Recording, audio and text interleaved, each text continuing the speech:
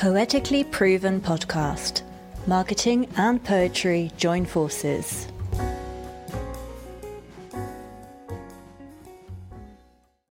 Okay. Hi, everyone, and welcome to the second episode of the Poetically Proven Podcast, which aims to bring together poetry and marketing. So I'm alternating every month between a poet who works in marketing and a marketer who happens to love poetry.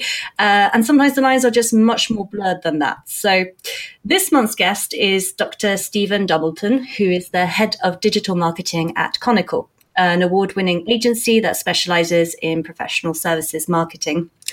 And so Stephen got in touch with me actually after the first podcast because he happens to fall in that category of marketers who happen to love poetry, which is great. And he was telling me about his PhD, and it was titled Social Privacy, the Perceptions of Variance, Relationships and Space on Online Social Networking Services. And the reason why he brought it up is because Richard Brautigan's poem, All Watched Over by Machines of Loving Grace, played quite an influential part in it. So welcome, Stephen. Thank you very much for having me on here, Claire. Well, thank you for joining us. That PhD title was just like super intriguing. So I really want to chat some more about it with you soon. But first, before we talk about all of that, and I know there's lots to talk about, I was wondering if you could tell me a little bit more about Conical and what your role entails. Sure. Well, as you've already said, I'm head of digital over at Conical. We work B2B mainly. However, we do have some B2C clients at the moment. We're sort of going through a slightly transitional period at the moment where we're sort of moving and expanding into some other sort of industries and sectors. We do a lot of work with tech at the moment, enterprise technology mainly. And what I do over there, I handle all the sort of digital aspects of the accounts from SEO to PPC, social media. Obviously, as you can probably tell by my title of my PhD, I have quite an interest in social media. And also get into sort of data marketing and data mining sort of things, doing some predictive modeling, things like that. Lots of hats. Lots of hats, but we've got a lot of smart people over there who help in various different ways. So together we've got a pretty decent team over there. Brilliant. Cool. Let's talk about that Brautigan poem because I don't want to put that off any longer. I was wondering if you'd mind reading it first so that everybody listening knows what we're talking about before we get into it.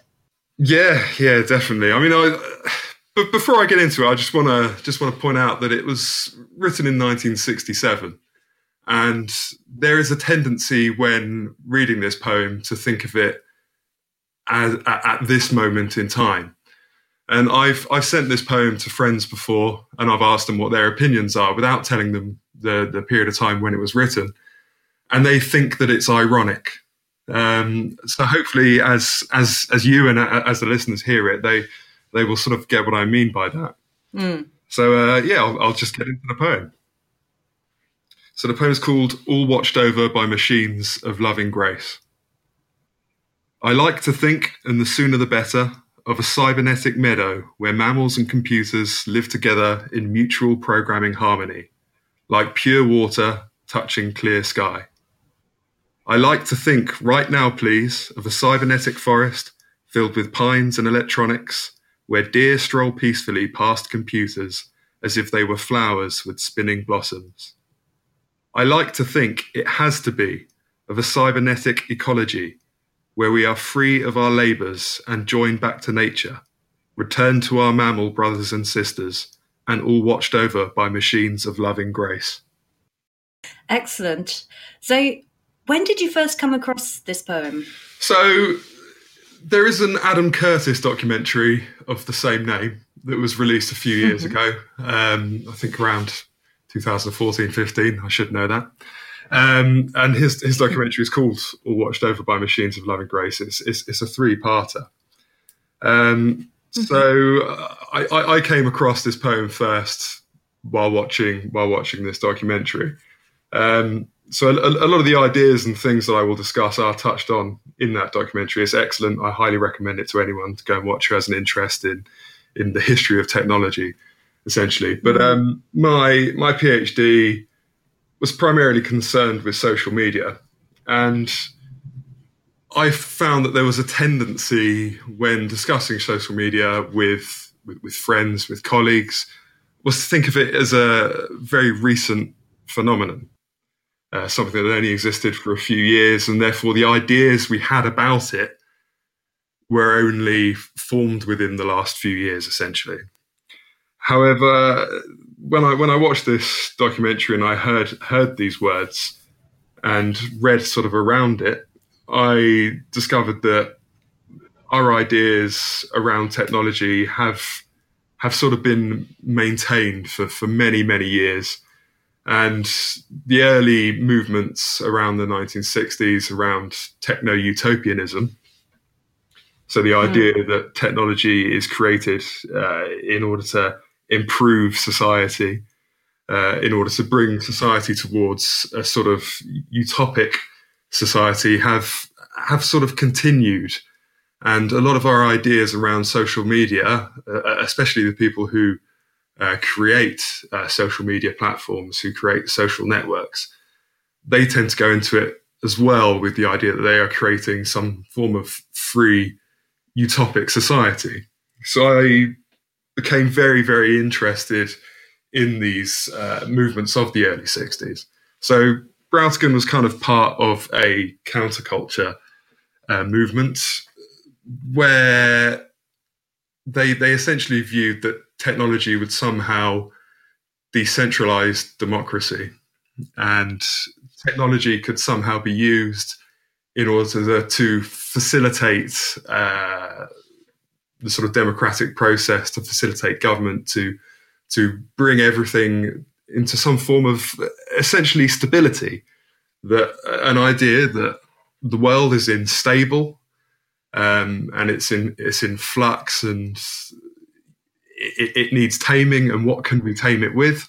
Well, we can chuck loads of technology at it until we tame the world, until we bring about stability, and until people are somehow more equal, and until governments are somehow working more on behalf of the people. And we see these ideas echoed in how people discuss social media now. The idea that social media is bringing about a more free society, one where there is less centralization of democracy, where everyone has a say and everyone can make their voice heard, and somehow that has influence, and somehow that could bring about a form of stability that we haven't previously had. Yeah, that's so interesting. Sorry. That's good. But something that is often forgotten is that these counterculture movements in the 60s, most of them failed, and most of them failed incredibly quickly. And a lot of the counterculture movements were based around communes, people who would go and live together as an alternative society somewhere, and they would try and live without formal structure of governance, without any formal sort of rules, and they would try and sort things out in sort of town hall type meetings. So these people would be living together, and they would come together to cook together, etc. And then if they had a problem, they would come together and they would talk it out, essentially, and no one person would have power over anyone else. But they failed incredibly quickly for the simple fact that you still got bullies, and you still got people who wanted power, and you still got people who came along and wanted to disrupt and wanted to bring about some form of instability. So these counterculture movements that were sort of built around this idea that you could just chuck loads of technology at something and until you brought stability, kind of neglected this human element, in that humans, generally speaking, are unstable, and some humans aren't nice. And we see it with, I think we see it now with social media quite a lot, in that if you hear how Mark Zuckerberg talks about Facebook, especially in the early days, you can hear the idea that money for him didn't matter. He was saying it was never about the money. It was always about freeing information, connecting people, making this platform that people could use to sort of further their lives. And they're very noble aims, but we are seeing that despite these being the intentions, that the human element has almost disrupted those noble aims, and it has brought undesirable aspects of human existence to this platform that was originally intended to be this incredibly stable, freeing place. And one of the biggest areas that we're seeing that now is in the rise of fake news. Yeah, definitely. It's interesting how history just keeps on repeating itself. That pattern that you've just described, it kept on making me think of the French Revolution, actually. Because my own PhD was on prints in the French Revolution, like satirical images and all that kind of stuff, which I've often viewed as an early form of social media too, actually, because it's quite democratic, quite, done a lot faster than any other type of printing was done, because it was all etchings, rather than laborious engravings and all that kind of stuff. So more people could be involved in these quick fire images and so forth. And there's a lot of memes recurring throughout them as well. Wow. So I see a lot of parallels definitely with that kind of stuff. And of course, we all know how the French Revolution turned out, which was started off very, utopic, idealized, yay, democracy. And then, lots of heads chopped off and people murdered brutally. And let's hope it's not quite the same pattern. Yeah. Let's hope it's not quite like that. But it's interesting that the first thing that a lot of the time that we go to when we talk about new technologies, like you were just talking about there, is the idea that it will somehow bring about some form of freedom which is different to the freedom that we have now. Yeah. I don't know what your thoughts are on this, but I'm not entirely sure that will exist or can exist through technological change purely on itself. I think there has to be a far greater drive of societal change in order for anything like that to become effective. Yeah, no, I completely agree. I mean, the technology is a tool. It's how we use that tool that's the crucial thing. I'm just trying to remember now who it was that was saying a quote back when armed weapons were becoming more efficient. And people were saying how, in the past you used to kill each other, it was up close, and now it's like further and further removed. And this was something that was said in the 18th century or something. So it's not a recent gun control quote or anything else like that, but just about how technology changed behaviors and changed how people were relating to each other with weapons. Obviously, nobody's going to say that weapons is going to bring about a utopia, really, but it's sort of similar again, I think, in that sort of usage. And sort of putting the blame on the tool rather than I mean, it's interesting because there is a tendency now, I think, to think of things in terms of technological determinism, that being the technology is what determines the outcome, what determines the action. But I definitely think it's more about what is put into it.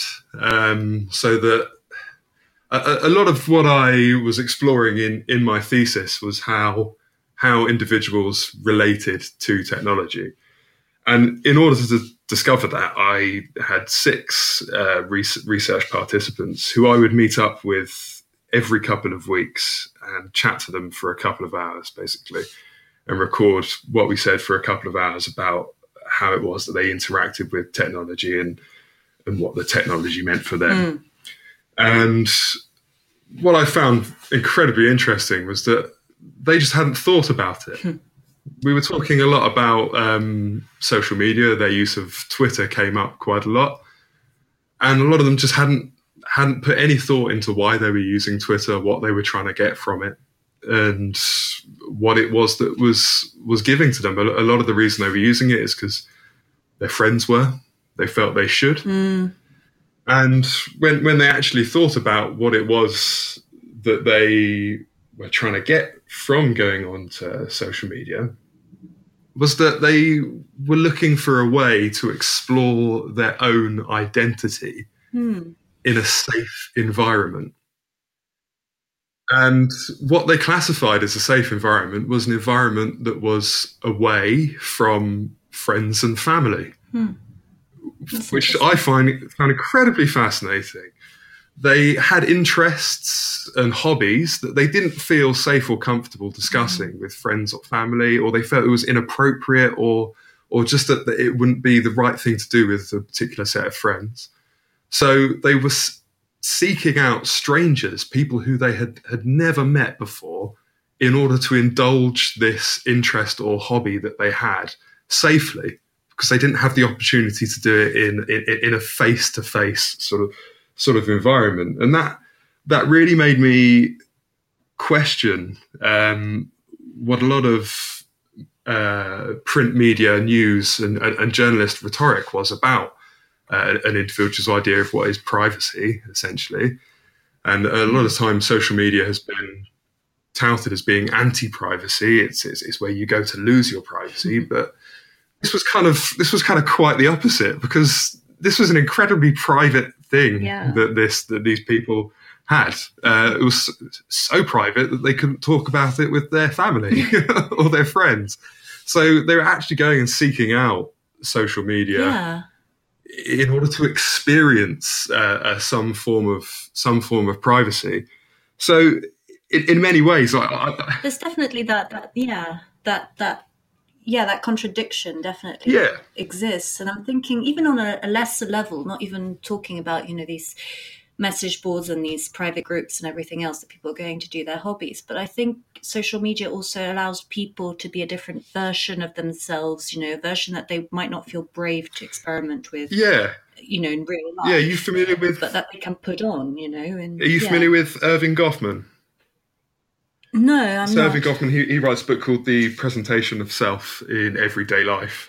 Really fascinating book. And essentially he talks about different frames by view which you view the world, and different stages of which you present yourself. There's a front stage and a backstage, sort of to yourself, and your backstage is the very personal, very private one. And you've got various different front stages by which you are always performing a different aspect of yourself in a different situation, essentially. So there is one self, but your one self is made up of these very different sort of presentations of yourself that you go out and perform to the world, and you need to perform them in order to sort of self-actualize. But what I found, the aspect of this that I found interesting for what I do now, trying to bring this back to marketing for you, because I'm aware that I've gone off on a little bit of a tangent, is the idea that if people are going on to social media to indulge a certain interest, or to be to perform a different aspect of themselves, I think if you're more aware of that as a marketer, I think you can not only be more successful in the content that you put out on social media, but something which I think is very important is you can be more ethical in your approach to how you are interacting with people on social media through these platforms. Because if you have a respect for the fact that when someone is going onto a social network, they are trying to gain something from it. They are trying to explore an aspect of themselves. They are trying to feel something positive.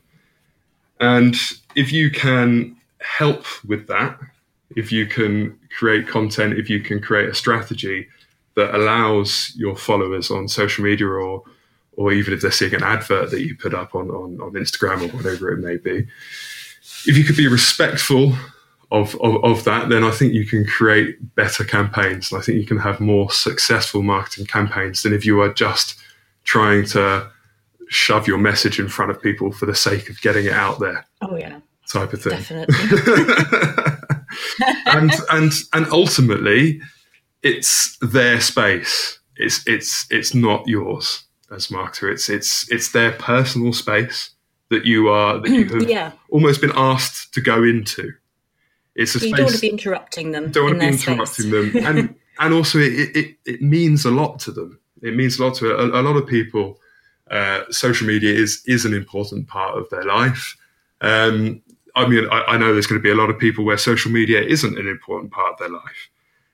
However, when they do sometimes go on Facebook, if they've got Facebook or wherever it might be, it is an activity that they are doing for pleasure. It's not something that you're necessarily going to go and do because you have to. It's something that people actually say, right, I'm going to allocate this time of my life to go and do this thing. And if you could be respectful and be aware that you are sort of interrupting that time, and sometimes you may have been invited in if they follow your page, but if they don't follow your page, perhaps you haven't been invited in. And if you're just a little bit more aware of that, I think you can have a lot more success. No, I agree completely. It was making me think a little bit about poets' behaviors, though, not just marketers. Because sometimes, when you're, a poet and also a marketer and all sorts of other hats, but the lines can be a little bit blurred on various social media platforms. It's got to the point for me on my Facebook where my bio is my email address, and I encourage people to use that rather than private messaging me on Facebook. Because as you say, it feels like an interruption. I do use, Facebook for some promotional stuff and to connect obviously with other people who are also poets around the world, etc. But I also see it as my personal space, and I don't want to go there to look at stupid pictures of cats and other things, and not necessarily have a poet asking me to review their book or to do this and that for them whilst I'm, looking at a cat. Poor cats. Definitely. I mean, there are some marketing campaigns that I see that I think you've completely missed the mark here, and I think the best example. I'm probably going to get it wrong as to who it was. It was either McDonald's or Burger King. They had a promotion whereby if you unfriended, I think 10 people on Facebook, then you got a free burger. Wow! This is an app that and they're actively encouraging people to unfriend people. And, I don't know about that. I'm going to check that out. That's amazing. It's incredibly disruptive, and I think completely missed the mark of what people are actually there on Facebook to do at that time. They were there to actively interact with people, and you've got a campaign that's encouraging people to not interact. It was a very odd thing, and almost insulting to people who were on social network at the time, and it does completely miss the mark. However, then you get some that I see, and I think that's fantastic. That really slots in naturally. I think Snapchat filters are a brilliant example of that. Yeah. Company-sponsored Snapchat filters where you're basically playing with the brand. The brand has become part of the activity you were going to do anyway, which is, take a picture of yourself with a filter over you, whatever that might be. Yeah. But the brand has sort of just been inserted into that in a way that doesn't disrupt and doesn't interrupt that person's time that they have dedicated to use Snapchat.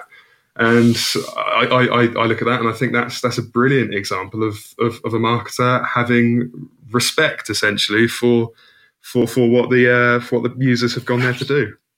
All right, excellent. I thought we could go back to a bit of poetry now. Yeah, I was wondering if you could just describe, your relationship to poetry, and if you've read anything you like recently. I know you mentioned to me something, so I hope you'll take the opportunity. What I find interesting about poetry is that when I was growing up, we were taught poetry in school, and you're taught it at a young age, and around the age of, I don't know, I think 14, you kind of stop being taught poetry. And there's this really big gap where I don't think, I can't remember anyone who was writing poetry for teenagers, essentially. There was a lot of poetry that was written for me when I was younger, and then there seems to be quite a lot of poetry around for me as an adult, and quite a lot of meaningful poetry that I discover around technology now. But when I was a teenager, there didn't seem to be anything. So I sort of lost my way a bit. I was very interested as a child. And then around a teen, I lost my way and I thought, no, poetry, that's not cool. That's not for me. I'm not going to go out and actively seek it. And it was only really when I started to engage when I was a younger adult, when I was doing my master's degree, that I started to explore and see a lot of poetry that was written about technology, a lot of poetry that was written for technology.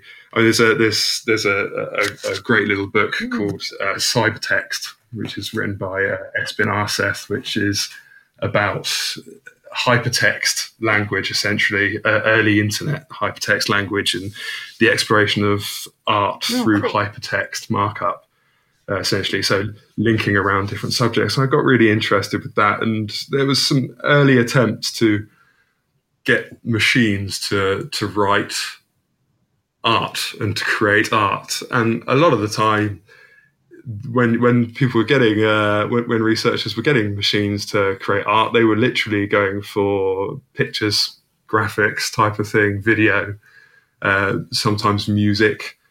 But Google a couple of years ago decided that, right, I think it's time to get some robots to write poetry, and they were essentially trying to work out natural language AI, and I think they still are sort of investing quite heavily in this. How to get a machine to speak, to write in natural language.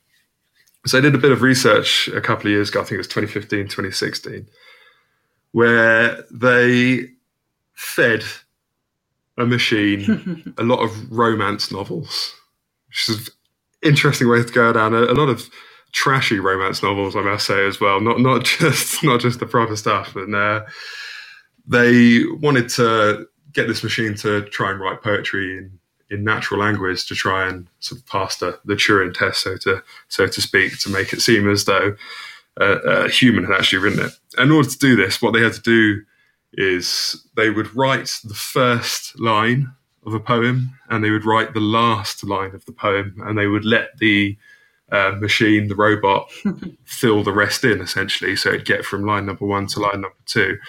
So there's a little poem here that is written by this bot, and the first line they wrote is, "There is no one else in the world," and the last line they wrote for it was, "I turned to him."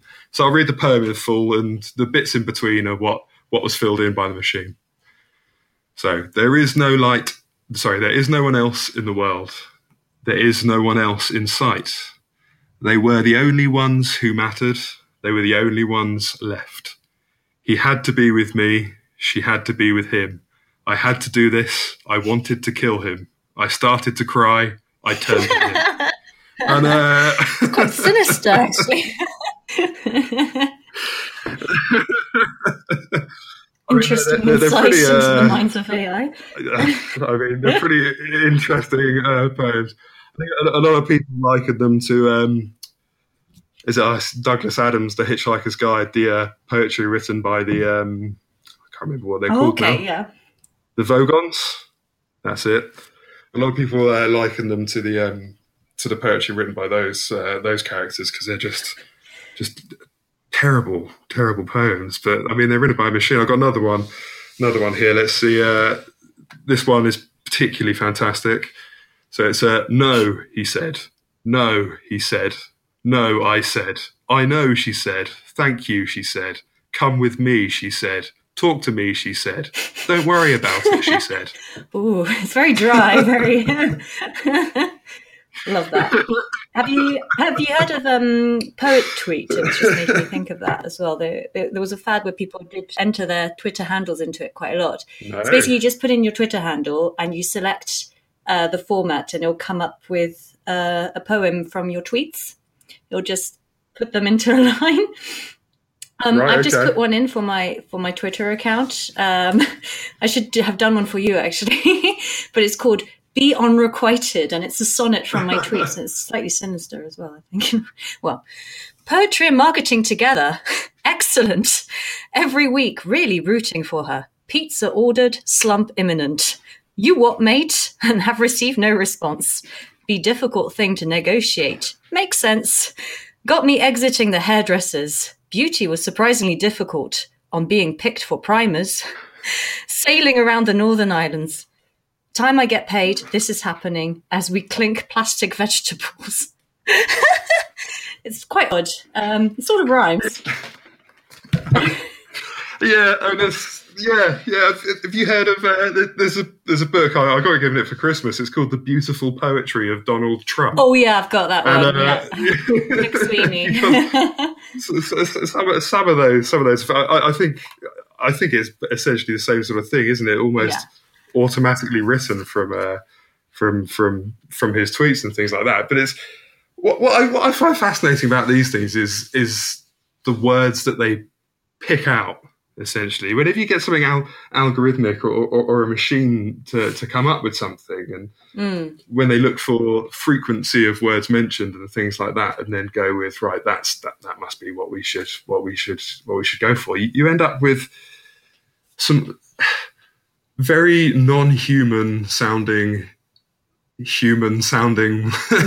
prose. It's sort of a bizarre mix, and I never quite know how to receive it, whether to be impressed by the technology or whether to laugh at the technology, because it's sort of a stepping stone. I mean, I know what you read out there, your one. It's based on things that you've tweeted, so it's definitely got the human element there. But once it's put together, it sounds incredibly bizarre. But so you kind of want to laugh at it, but at the same time, the technology is clearly there, and it's clearly getting better and better and better. And there's going to be a point where it stops being a sort of a sideshow humorous thing, and we actually have poetry and art being created by machines. I mean, the Google ones that I read out, they're only going to get better. They're going to start putting more and more in. It's like with the deep fakes phenomena. I don't know if you've been following the news around deep fakes. The idea of taking photos of someone and a machine essentially takes a composite of their face and then inserts it onto someone else's face who is in a video, so that the video, the actor has basically entirely been changed. Oh, wow. And yeah. This technology has been used so far for all sorts of things. Unfortunately, it's been used to insert the faces of famous celebrities into pornography. So huge ethical dilemma around that. But also, it's been used more humorously, perhaps, to insert Nicolas Cage into lots of different scenes in lots of different films. So you've got lots of YouTube videos now where every actor and actress in the film is Nicolas Cage, and it's easy to laugh at that and go that this is funny. Too, but... It's disturbing too. Plus, also, at what point do we have where video in that instance becomes where video just completely stops being proof of something happening if it could be manipulated that easily.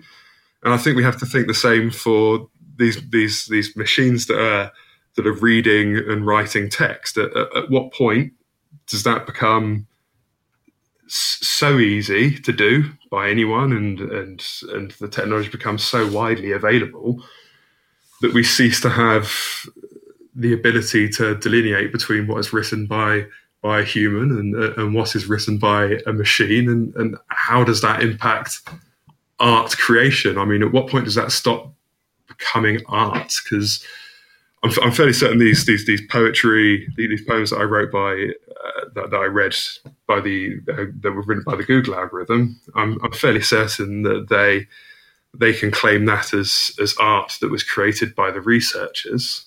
But at what point does that become art that was created by the machine, and the machine almost takes ownership? Well, I, for one, welcome these new overlords of art. Just putting this out there right now for any of them listening to this. Just in case they're listening, yeah. No, I think it's quite exciting actually to see in what direction. At the moment, they're obviously mimicking existing patterns of artistry, but it will come to a point where I think they'll create new forms, new ways of writing or painting or whatever, and that will be really interesting for everybody else, I think, as well, just to see what direction that takes us in.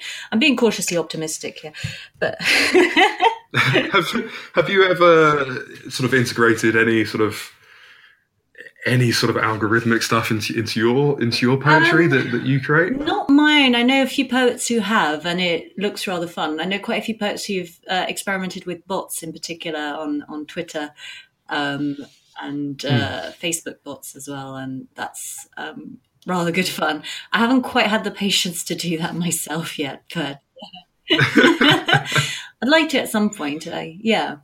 Definitely. I've played around with hypertext and all that kind of stuff because it's rather good fun. Text adventures in general, I think are, good entertainment. It's sort of very choose your own adventure, really. Yeah. No, I love the choose your own. When I was lecturing, that was one of the first things that I got students to create in the digital media production units was to do a choose your own adventure. The idea of a story that changes based on your input is sort of fascinating. Yeah. And, a researcher in my department then went one step further and took a newspaper and did an entirely augmented reality sort of interactive choose your own adventure with a newspaper where you could sort of hover your phone over the top of a picture of a politician and it would tell you who their corporate donors had been. And then you could go and sort of read the story behind the news article in a little bit more depth, a little bit more difference, and get a little bit more extra information sort of easily at your fingertips with this sort of augmented experience. And it's a fascinating direction to take the technology. And it's just when it will take off and become mainstream. That's sort of what he's kind of waiting for at the minute. That's exciting at the moment. Augmented reality on my phone is very much limited to making Star Wars characters dance, over my laptop and things like that. But I'm very excited for when it will become, a lot more mainstream. There's so many other things that, if you didn't have like particular design skills or film skills, you would feel they were out of reach. But that today, there's so many tools and software that makes it really easy for anybody to do that. And I suppose that'll be the next step, hopefully. Maybe that'll be your next thing. You could do an augmented reality sort of poetry really experience. Fun, actually. Especially when you have to leave the house. It's great. This kind of segues nicely into my question, because I'm just always looking for new, apps and tools and things like that for marketing. So, so I was wondering if you have any favorites that you've discovered recently that you'd like to share. You're probably going to be really annoyed with me because I've completely ignored the word new. That's okay. Because there's a tool that whenever someone comes in whenever someone goes for a job interview and they're asked, do you know how to use Microsoft Excel? A lot of people say yes. But what they really mean is, I know how to use a little bit of Microsoft Excel. And Excel is one of the most important tools for anyone who wants to work in digital marketing to get to know and use. It is incredibly powerful for reports, for analysing stats, for presenting them well. But also it's one of the most useful tools for creating data to make actionable, to make decisions, basically, to make them actionable. And if there is anyone listening who wants to get into marketing, who is sort of an undergraduate, who is working towards a degree in marketing, hone your Excel skills, because they will be incredibly, incredibly useful to you for your entire career. Just hone them, get yourself making some beautiful reports and working out some interesting stats. Because once you've got your Excel skills down, you can go and use a bit of software that I use called Weka, which is Weka. And that is free open source machine learning. So you can use that software for free. You can feed in as much data as you've got about your customers, provided you have the correct permissions to feed the data in, obviously. And you can then use that data to do predictive learning.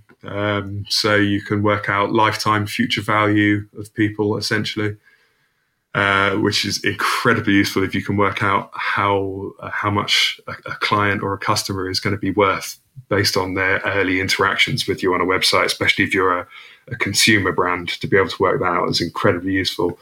You could do things like nearest neighbor sampling. That's the sort of things where it says people who bought this product were more likely to buy this product, et cetera, et cetera. So it looks for sort of trends in things that people are purchasing, and you can present nearest neighbor type of stuff. And you could do all sorts of different sort of machine learning stuff and predictive modeling stuff with it. It's free. It's open source. You need a decent knowledge of Excel and a bit of knowledge of some sort of database software like Access or something like that to get it working perfectly. You can create some incredibly powerful stuff. It's only as good as the data that you put in. And there's lots of books written about it that you can get. There's lots of blogs written about it that can help you work out how to do certain things. And I think this is one of the misconceptions that I want to debunk as well, is that you don't need a lot of knowledge and a lot of experience in order to utilize these tools in some ways. Obviously, it helps. It speeds up the process if you have that knowledge, if you have that experience doing it, and you can do more. But if you want to sort of, if you're a little independent business and you want to start dipping your toe into data, into analytics, you can do it. This software is out there, and you can get it, and you can read up resources for free, and you can have a go, and you can see what you can get from it. Obviously, make sure you've got the permission to process people's data. Mention GDPR, but I'm not advocating. I'm not advocating anyone does this without permissions to process data. But just have a go and see what you can find out about your customers. I mean, even if you only find out a little bit of information about nearest neighbor type of thing, it can help. It can help. It can help small local businesses. It can help larger businesses, obviously. But it's one of those things you sort of just have to have a go at, and these things are out there. Okay, so we're running out of time, so I'm just going to end by asking you what's next for you. Well, obviously, I'm sticking with Conical for quite a while. We've got a lot of good work going on with our clients at the moment, which is fantastic. But also, on the 18th of April, Conical are hosting a conference at the University of Bedfordshire in Luton. And the conference is called Future Media, Future Marketing. And essentially it aims to bring together industry and academics from marketing disciplines to discuss the future of marketing with them. But also we aim to get industry representatives to come as delegates, as well as academic representatives to come as delegates, to learn a bit more about how to future-proof your strategies for any sort of future media that comes along.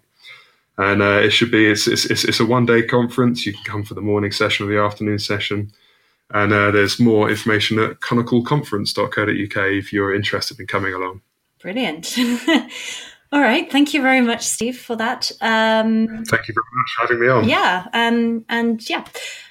Talk to you all soon. Bye-bye.